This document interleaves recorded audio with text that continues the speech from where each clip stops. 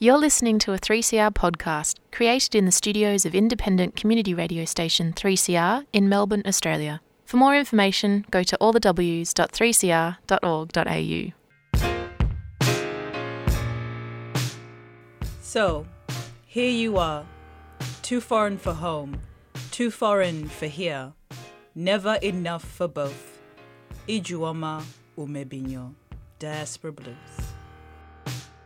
What makes you smile and adds a spring to your step? What does it mean to belong? And how do we build a home away from home? Diaspora Blues is a show that contemplates what is and what could be. Join Busto and Bigwa every Monday at 2:30 on 3CR Community Radio. Produced by Jan.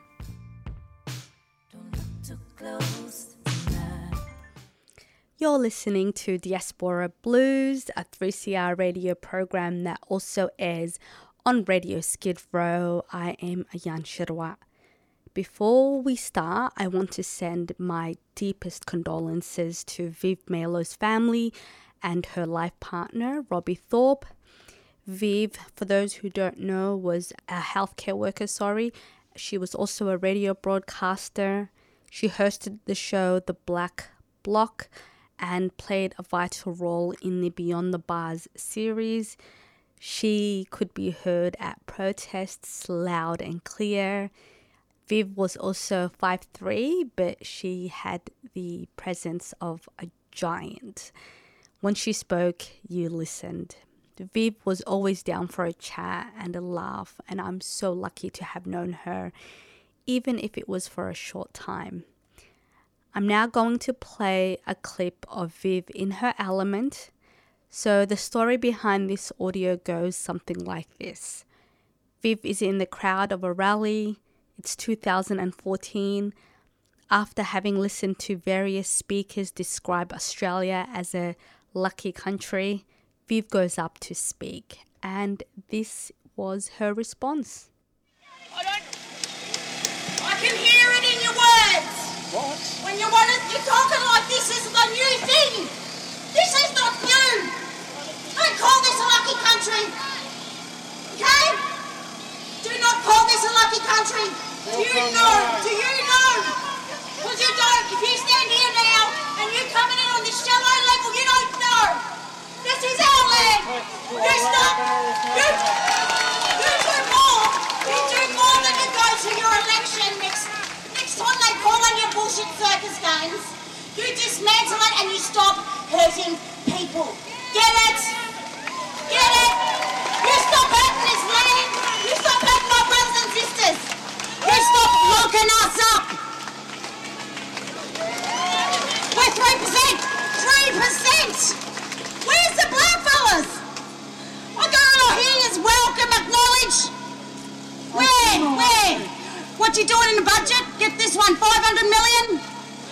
But we do get something. We got actually $50 million devoted to permanent police presence on communities in Northern Territory, Queensland.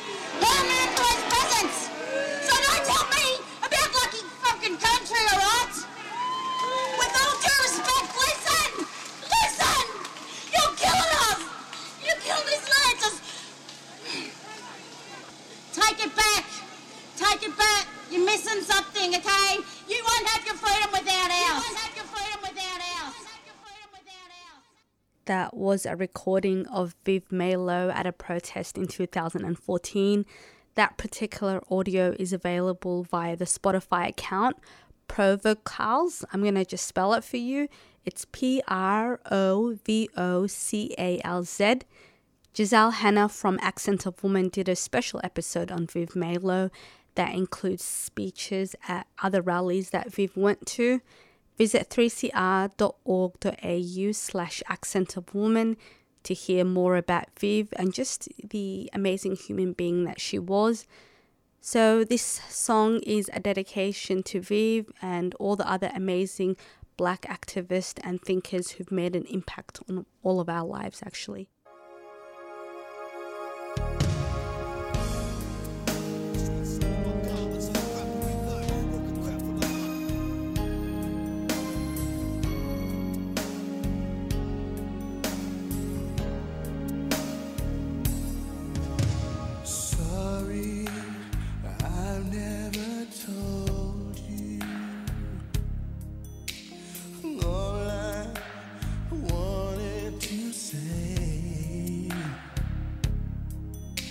and now it's too late to hold you,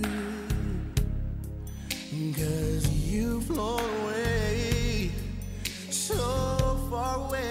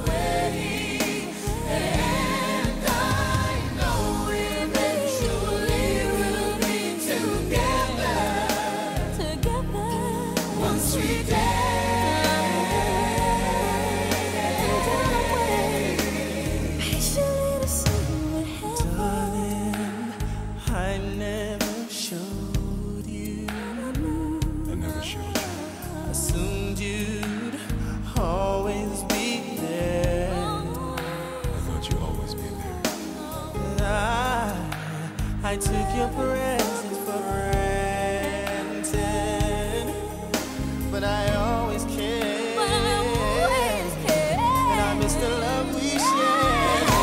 And I know you're shining down on me from heaven, like so many friends we've lost along the way. And I know we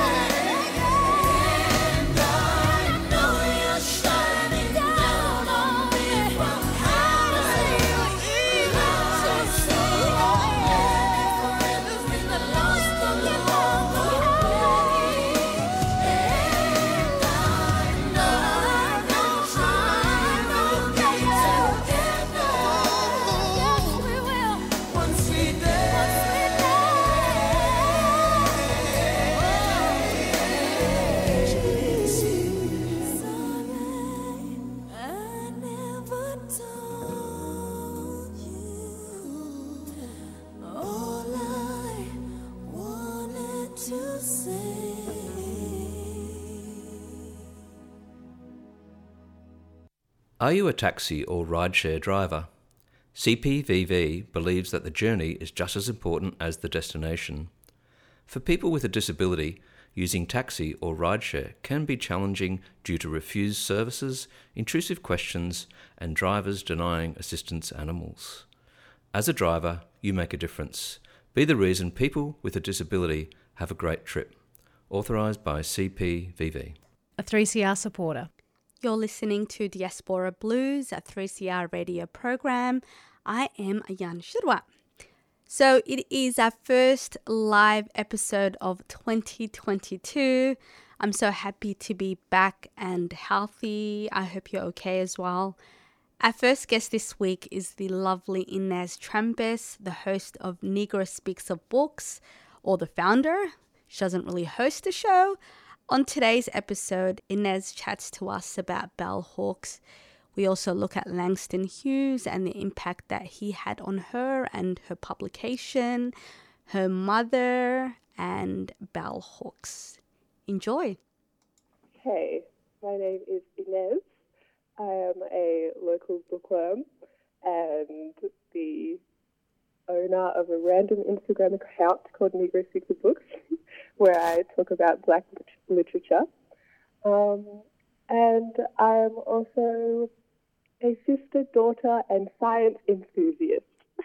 Oh, I love that. That's what you're studying right now at uni, right? You're a... Correct. I just finished an honours year in human pathology, and I'll be continuing hopefully sometime this year into a PhD, learning about a particular family of inflammatory proteins that are involved in diabetic kidney disease. So super nerdy and niche, but very fitting for me.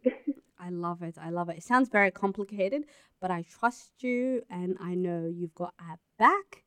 So that is all that matters. So let's look at Negro Speaks of Books. Actually, let's take a few steps back and start from, I don't want to say the first book that you read, but who was responsible for your interest in reading? How did this whole thing start?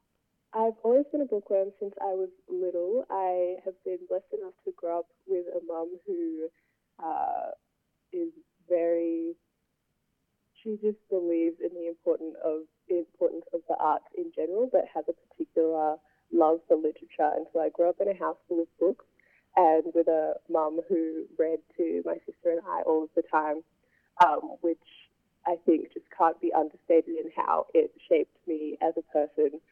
Because she would have us when we were like, I might have been 10 or something, and she would be reading Jane Austen to my sister and I would be sitting there with a dictionary looking up the words that I didn't know.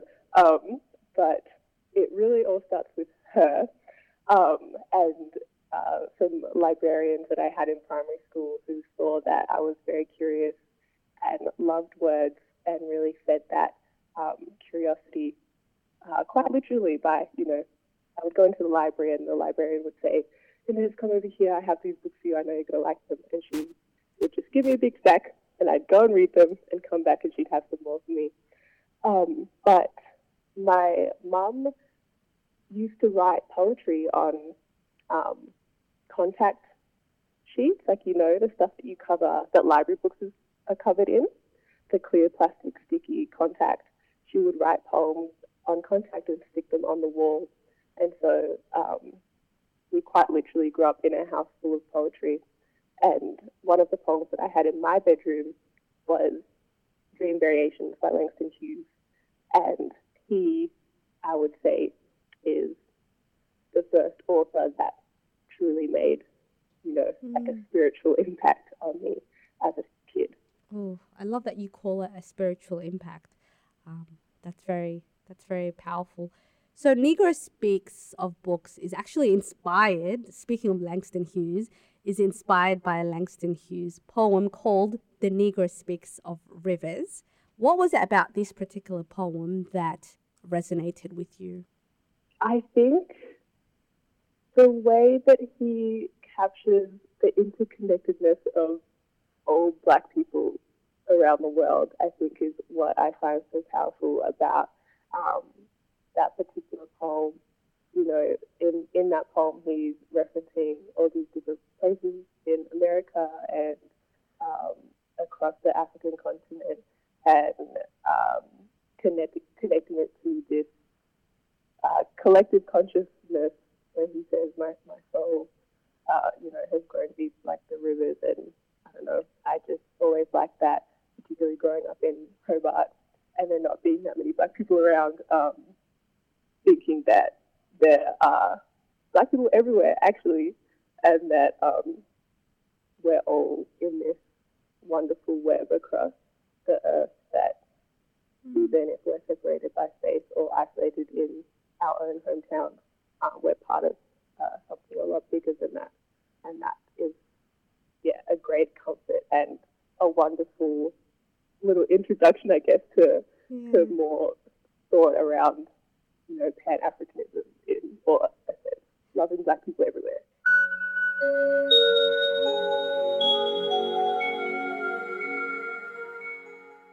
So you are a voracious reader, and you also study, and there's like other commitments that you have on your plate. So when do you find the time, sis? Like, what's your reading habits? Like, how do you read so much, but yet are also able to do all these other amazing things? Well, I should just preface by saying that I do a bunch of things, but in terms of my time commitments, I'm not raising any kids. I'm not responsible for anybody else, and I think that that's important to mention because people are so ready to say, if you wanted to do something, you'd make the time. But not everybody actually has the time. I have the time, and I just want to make that clear. But I still do, read a fair bit. I like to read on public transport when I was using my public transport more before, the world entered this new apocalyptic stage. I just read in all of the little breaks between things, and I feel like you can actually get a lot of reading done and you don't really notice it. Like in a lunch break, drinking a cup of tea between work, all these small moments that really add up because thinking, you have a pile of books that you want to read and think, how am I ever going to get through this? I don't have an hour set aside. Not even thinking about that, just thinking, when is the moment that I can pick a book up? And I try to utilize all of those moments. So this is a really sad note to discuss, but it has to be said. Bell Hooks, who is or was this just really incredible thinker, writer, passed away. And I would love to hear your thoughts on Bell Hooks and what she meant to you. Oh, wow. What an incalculable loss. Bell Hooks, I don't know when I first encountered Bell Hooks. I think I must have, seen maybe a video of her speaking or an excerpt or something like that on, Tumblr, back when Tumblr reigned supreme. And she's like, who is this person who thinks this way? And she, ever since that moment as a teenager, she just seems to have been everywhere, which she was because her scholarship was so broad and her contributions to literature and thought just so magnificent. Like, who else published that many books, but also that many books that people could actually access as an academic? I really appreciate her commitment to, within reason as a scholar, making her work accessible, and also constantly trying to cultivate an environment of critique. It was interesting after the news broke of her passing, and obviously everybody is thinking about her and thinking about what she meant to them. But it was fascinating seeing all of people's, and I'm just talking about people on the internet, people's Twitter, I spent too much on Twitter, people's critiques of her, and then people having this conversation about, is it appropriate to critique a person right as they've passed away, and this weird, meta thing going on. And personally, I think that's a little distasteful. But it did remind me that something that Bell really prioritized in so much of her work was this the importance of critique and critiquing one another, and I mean like true critique, not big mean, not nitpicking, not disagreement, but truly a very loving critique that was about extending the limits of what we can each think up in our heads. And so when I remember Bell, I think about that and what it actually means to try to engage deeply on like every single thing that you ever think about and think, like, if this is as big as it is, probably not. And I feel like she did that. But gosh. Yep. I mean, total agreement, and especially what you said about how as soon as we found out that Bell Hooks passed away, people were kind of quick. And I didn't see a lot of it, but I saw enough to leave like a really uncomfortable feeling in my chest. But people were quick to talk about one comment she made, and I think that was about Beyonce.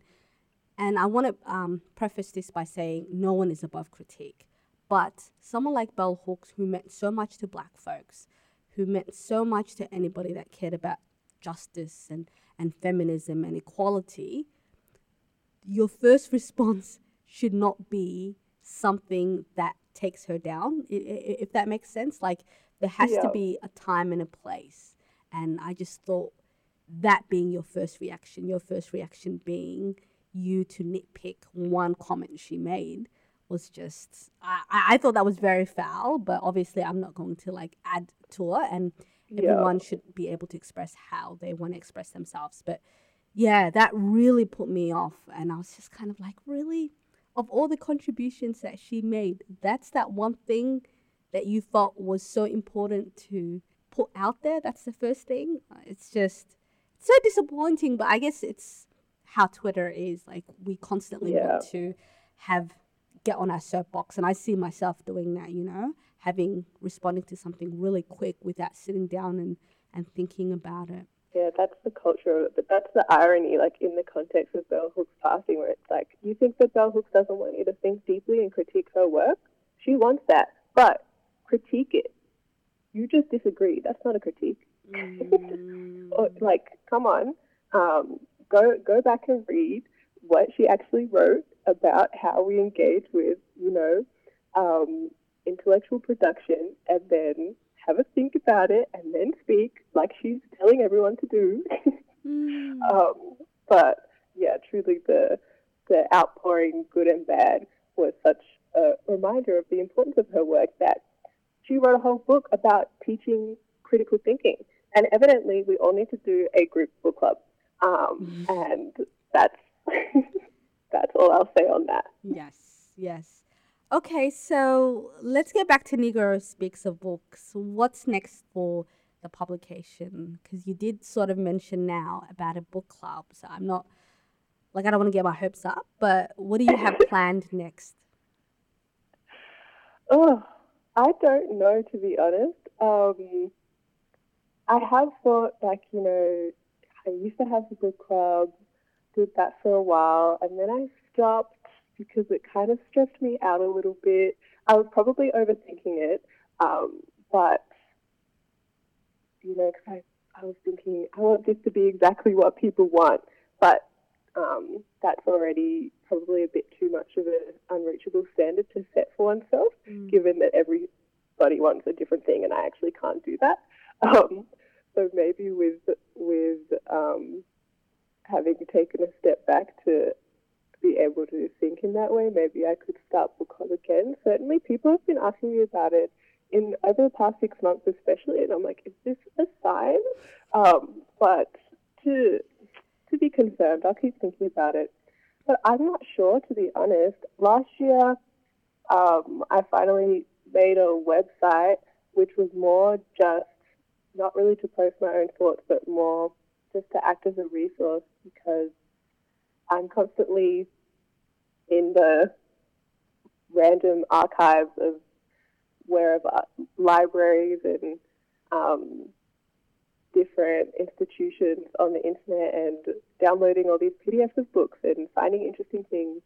And I wanted somewhere to put all of that, because I was sick of sending individual people links to a Google Drive.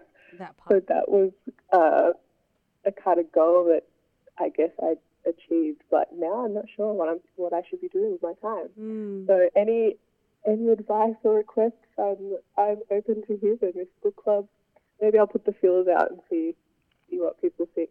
And that was Inez from Negro Speaks of Books.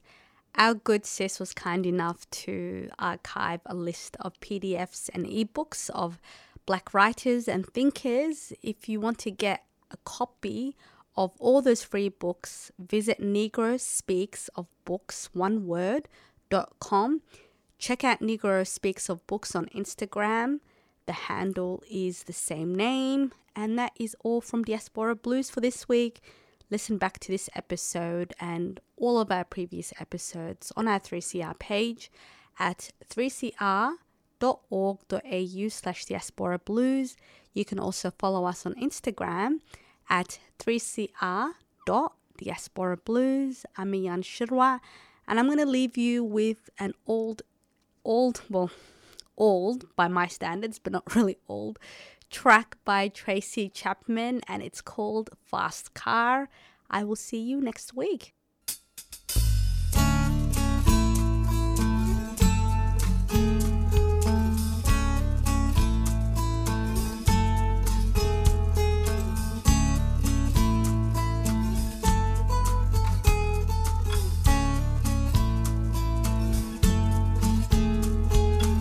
You get a fast car, I want a ticket to anywhere. Maybe we make a deal. Maybe together we can get somewhere. Any place is better. Starting from zero, got nothing to lose. Maybe we'll make something. Me, myself, I got nothing to prove.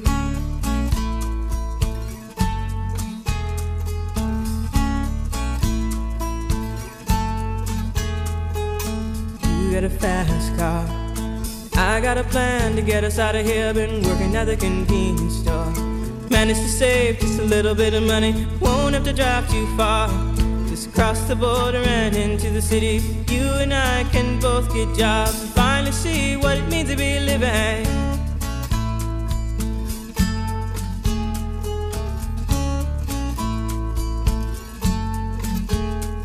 See, my old man's got a problem. Yeah, with the bottle, that's the way it is. He says his body's too old for working. His body's too young to look like his. My mama went off and left him. She wanted more from life than he could give. I said, somebody's got to take care of him. So I quit school and that's what I did.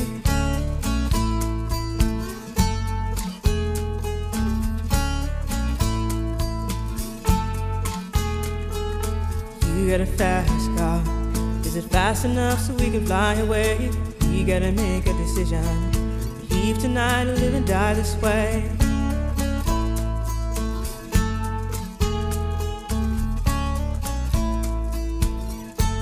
So I remember when we were driving in your car. Speed so fast I felt like I was drunk. City lights lay out before us, and your arm felt nice wrapped around my shoulder. And I had a feeling that I belonged. Had a feeling I could be someone, be someone, be someone.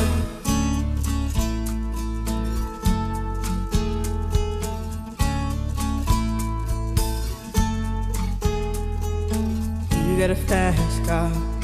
We go cruise and entertain ourselves. Still ain't got a job. Now work in the market as a checkout girl. I know things will get better. You'll find work and I'll get promoted. We'll move out of the shelter, buy a bigger house and live in the suburbs.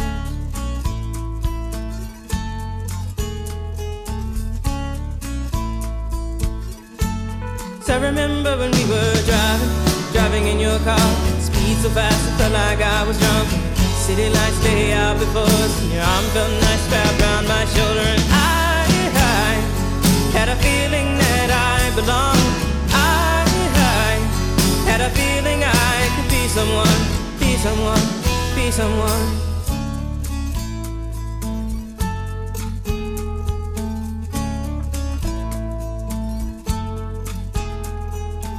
You got a fast car. I got a job that pays all our bills. And stay out drinking late at the bar. See more your friends than you do your kids. I'd always hope for better. Thought maybe together you and me find it. I got no plans to hang. You've been listening to a 3CR podcast produced in the studios of independent community radio station 3CR in Melbourne, Australia. For more information, go to allthews.3cr.org.au.